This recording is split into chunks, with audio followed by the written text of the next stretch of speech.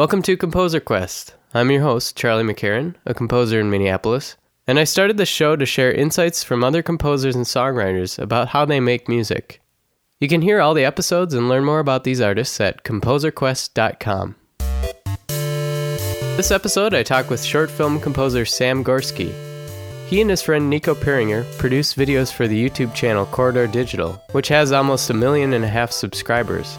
Because they've built up this fan base, they've been able to do these video game-themed YouTube videos full-time. Sam talks with me about this creative challenge of composing a new soundtrack for each YouTube video. Each video is different, and so I'm finding myself constantly drawing from everything from chiptunes and dubstep to Hans Zimmer to really intense power metal. We'll get to hear Sam's advice on running a successful YouTube channel. It's all about finding that niche. That's the best way to succeed. We'll also get a behind-the-scenes glimpse at Sam's own soundtracks for Corridor Digital, including a zombie apocalypse video they just put up, based on the game DayZ.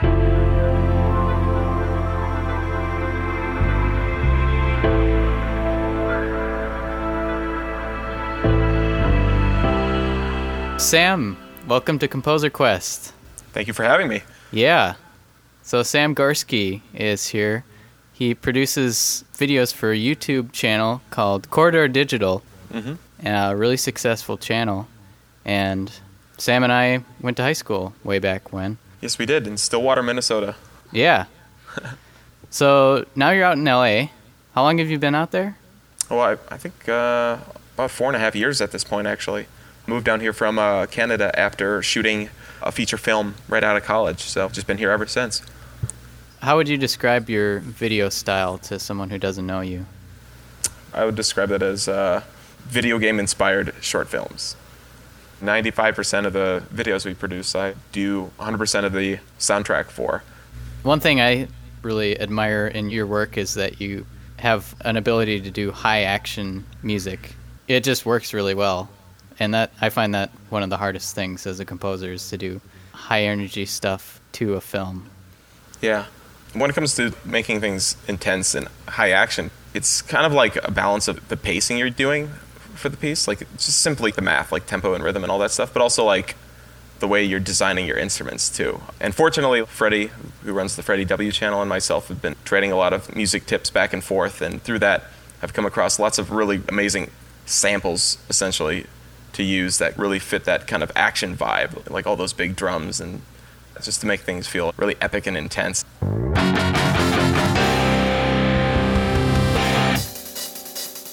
Well, one of your short films that you were scoring when I was out there visiting, Team Fortress 2, your video for that.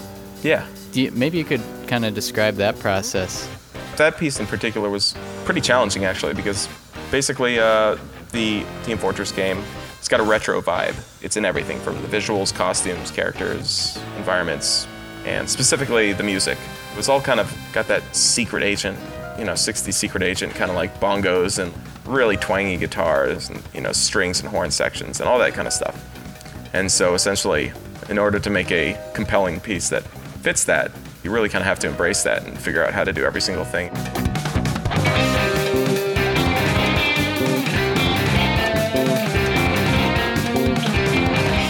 The toughest part for that piece was actually doing the horn elements. I don't play trumpet, and I actually don't know many people who do.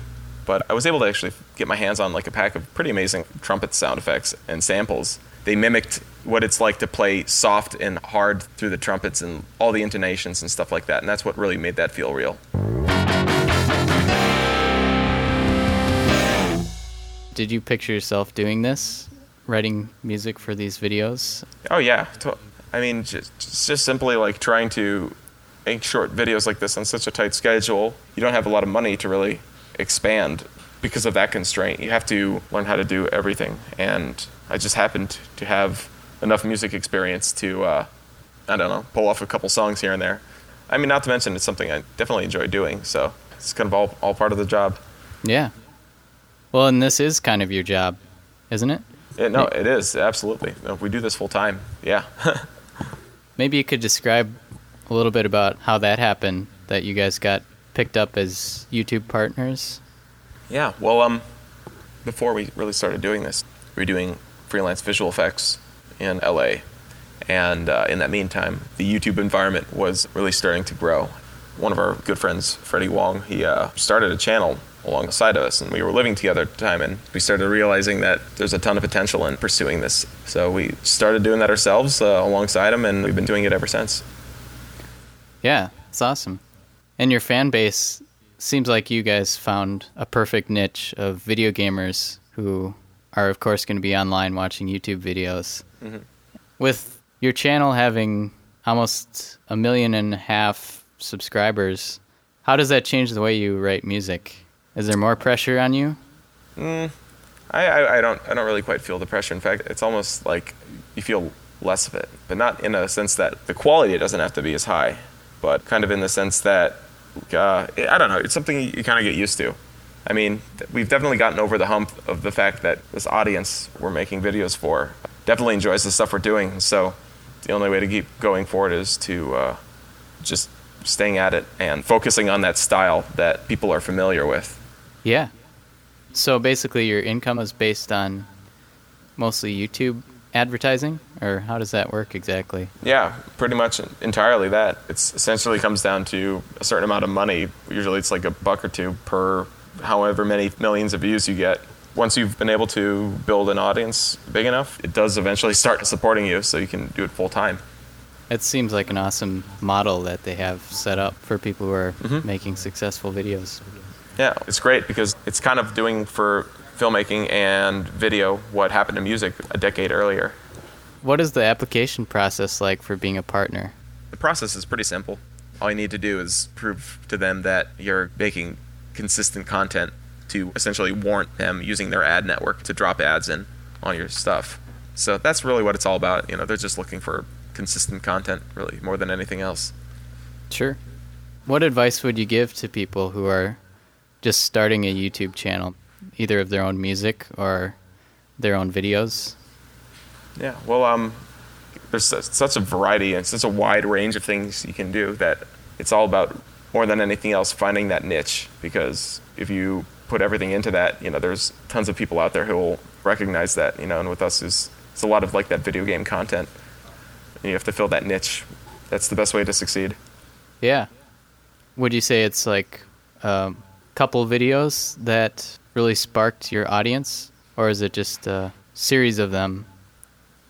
Well, I mean, to have the recurring audience, it's all about just making sure that you're having consistent content, you know, not going a few months here and there without creating stuff, because on the internet, it's very easy to forget about people, and constantly coming back with more is definitely the best way to help people remember that you're there. Sure. Much better than like a one-hit wonder cat video or something. Yeah, because everyone can name the video, but no one remembers who filmed it. Yeah. Well, your videos, what's your turnaround usually? 2 weeks? Yeah, for the whole video. But for the music itself, I'm lucky if I have more than like 2 days. Usually it averages out to a single day just to write about 2 to 3 minutes of soundtrack for each video.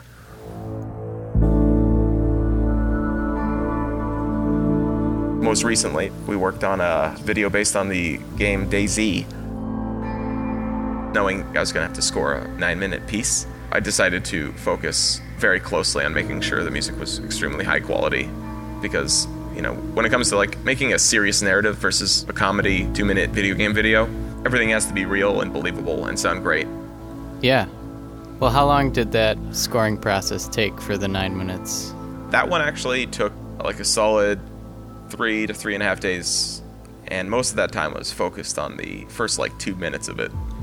The rest, because it's a lot of like tones and just atmospheric stuff, I was able to breeze through that pretty quickly, because it's all about finding a sound you like and then holding it down for like 30 seconds while it just sits there. But yeah, I mostly spent that time focusing on those first 2 minutes just because it's a very tough sound to get. And there's no hiding it, but the beginning theme was based on a song by a band called The Cinematic Orchestra.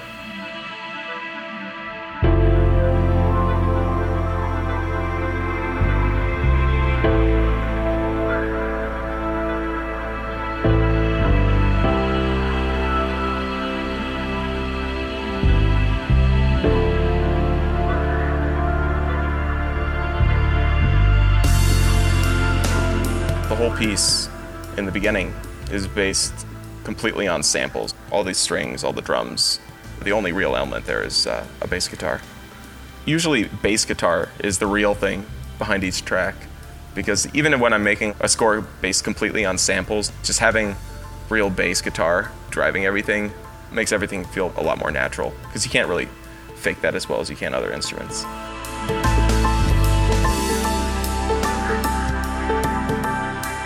Well, what's it like working with your creative partner, Nico?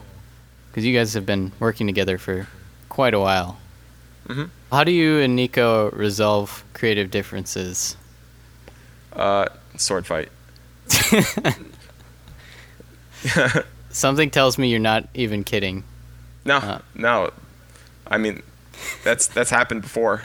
It's not like a go-to method, but yes. I mean, I don't know. It's another one, whoever gets tired of arguing first. But also, I mean, usually it boils down to a pretty rational reason for doing something. What's your workflow like? Well, usually everything starts with the conversation a week or two before we shoot a piece. And after coming up with cool ideas and talking about it for a while, usually get something down on paper, like an outline, and bring that into the shoot with us, along with a rough schedule of how we think things will play out throughout the day. After shooting it, we pretty much go right into editing and then VFX. After that, we break off, and Nico wraps up effects and starts doing color grading. Then I start doing sound and music. How do you think about sound effects and music? Do you think of them as one thing?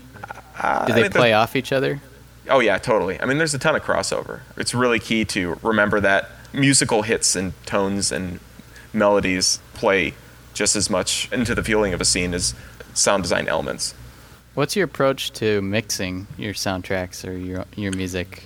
Even though I have a lot of musical training and stuff like that, I have zero professional audio training. For the longest time, I would have a pair of headphones and I'd make the song perfect for a certain piece of equipment and then listen to it elsewhere and be completely different.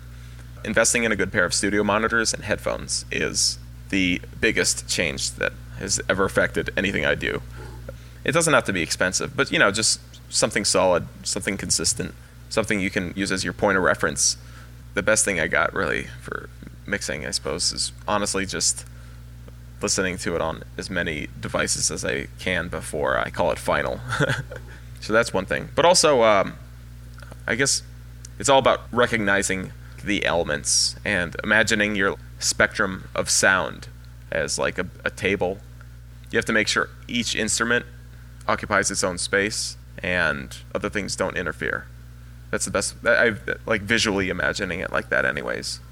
So, yeah. I like that idea. Yeah. You have a video breaking down your individual mixes for your soundtracks. Yeah, it's cool seeing how you piece those parts together.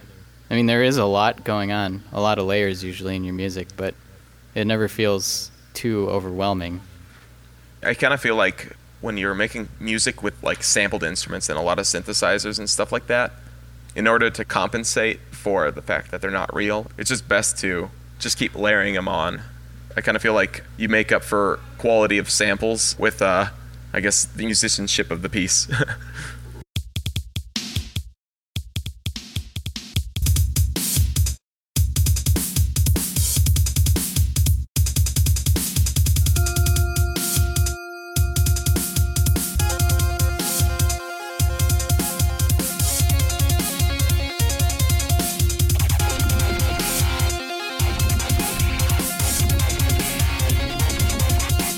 It seems like you release a single song on Bandcamp and iTunes along with each video. Has that been working out for you guys? Yeah, I mean, if I was an artist trying to support myself completely through my music, it would not be working, just simply for the music proceeds, but it definitely helps out a lot because, I mean, more than anything else, all the funds I'm able to get through the selling of songs and stuff like that, I get to essentially put it right back into more music equipment and just keep making things better and better. Sure. I noticed on your music singles that you put out, you leave those open for anyone to mix those into their own videos. Yeah, Even completely. if it's not a commercial thing or something like that. Yeah, generally, I mean, I kind of just made it like, all right, listen, if you get the song, you can use it in whatever you want. But if it's like commercial work, I'd prefer if you license it or credit me and stuff like that. But yeah, I mean, I feel like, especially like in the earlier days of YouTube when I started doing it, anyone who had copywritten music in their pieces would have their content pulled instantly. And so this is just kind of my way of making it easier for people to make videos, even if they don't know how to write music or have access to soundtracks themselves. They can just draw from that collection of stuff and toss in their own videos, and no one's going to hunt them down. Well, maybe we could talk through another piece of yours. One of my favorites is from your video, Photo Reel. Well, it's a piece about a magic camera that essentially can freeze frame parts of an environment and lock them there in space.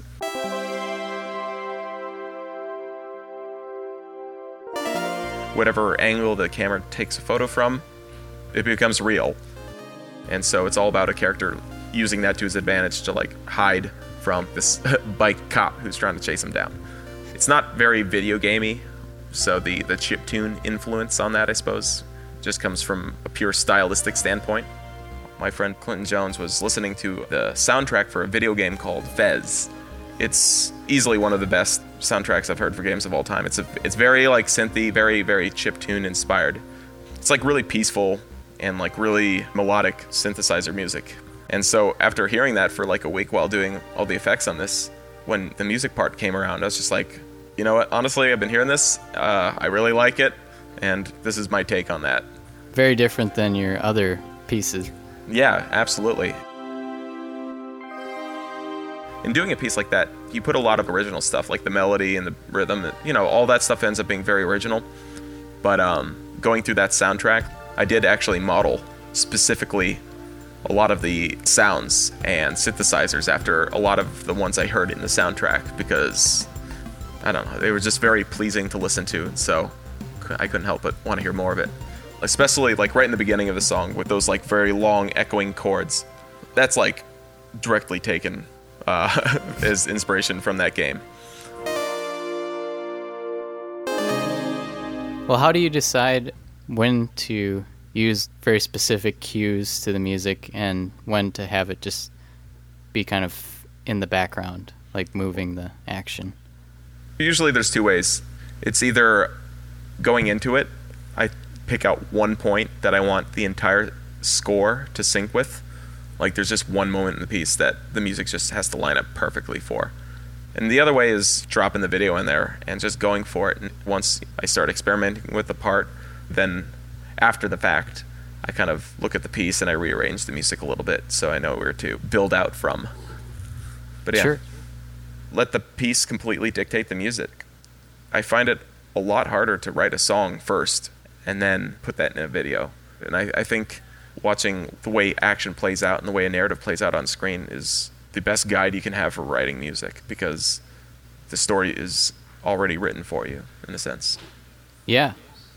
I mean, each video is different. There's certain ones that are like more epic. There's ones that are a little more lighthearted. There's some that are really serious narratives and stuff like that. And so I'm finding myself constantly drawing from everything from chiptunes and dubstep to Hans Zimmer to really intense power metal. It's all over the place. So, Well, what kind of questions do your fans have for you about the music? it's a lot of technical stuff, you know, just because people are searching for just software to really make it with, because I think the musicianship behind writing music is unique to each person and their background as far as like what they consider a good song to be and how they write music.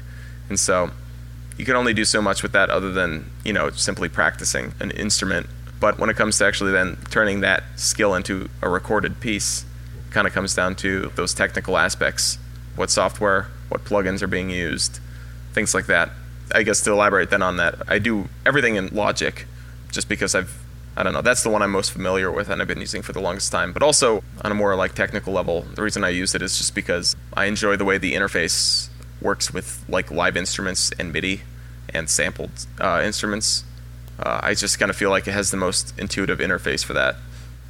I think the most frustrating parts about doing music, now that we've heard all the cool things, I guess it really kind of does go back to mixing your stuff. It's like it's really easy to imagine what you want to hear, but it's really hard to end up with a result that sounds like what you were thinking of.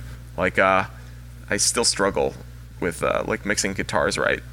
If I knew what the problem was, I'd fix it. But I listen to a ton of metal, like power metal and heavy metal, death metal, everything. And that's like one of the sounds I still can't figure out how to nail. I don't know what it is. I've tried a couple things here and there, like just layering guitars and guitars and guitars on top of themselves, just to make things feel big and powerful. Yeah, I've always struggled with that too. I noticed in your videos that you usually plug in your guitar and use plugins versus live miking an amp. I do that too, because whenever I mic an amp, I don't know if it's the wrong mic placement or wrong amp, but it just never sounds quite as powerful as I would hope for. Yeah, but that's the thing. It's like even the plugins don't even really quite do the job at times too, because they can seem very dry and thin. So what keeps you motivated doing these videos every week or every 2 weeks? The comments. That's mostly it. Just seeing feedback from people and the fact that people are really enjoying it.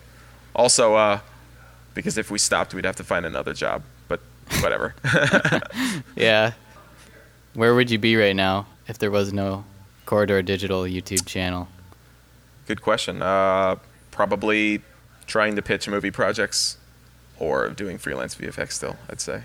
I don't know. Or maybe, I don't know. Maybe I would have. The thing is, honestly, until we started doing the YouTube channel, I wasn't too serious in the music. But at this point, I feel like if we stopped doing that, like, I would probably be just fine doing freelance music for a year or two. I'd probably enjoy that quite a bit. Nice. Yeah. Well, I think you'd succeed at it pretty well. Hope so. Do you have any plans for future videos right now? Yeah. The next one that we're going to finish, it's actually a piece that we shot with some kittens that have recently taken resident in our apartment. Interestingly enough, it's one of the recent pieces that we're doing that I actually am not writing the music for, because recently I started listening to some electronic music by an artist who goes by the name of Savant, and I contacted him, requested permission to use some of his music in our work, and he responds saying, "Hey, dude, I'm already subscribed to your channel. Use anything you want. It's cool." So we're going to be using some of his music in the piece instead, which is pretty intense. So looking forward to it. Intense music along with kittens. Cute little kittens. Yeah, it's going to be... Yeah, you'll see. You'll see. Okay. Nice. It'll probably be out by the time this podcast episode airs, actually. So, for people who want to check out your stuff, they can go to youtube.com/corridordigital and your behind the scenes channel.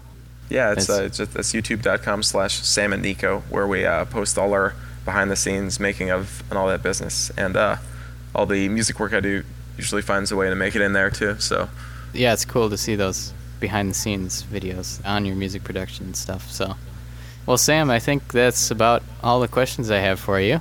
Great. Yeah, that was really fun. It's not very often that I get to talk about music with fellow musicians, because usually we're kind of in that video world. So yeah, it was really good talking. Yeah, thanks, Sam. Not a problem, man. Thanks for joining us on this episode of Composer Quest with Sam Gorski. For links to the music in this episode and links to the other artists we talked about, you can visit composerquest.com. And remember, you can always say hi or suggest new topics at facebook.com/composerquest or twitter.com/composerquest. So I'll leave you with a score that Sam wrote for the video Nightmare with a K. And it's called, appropriately enough, Peasant's Quest. So thanks for listening, and we'll see you next time.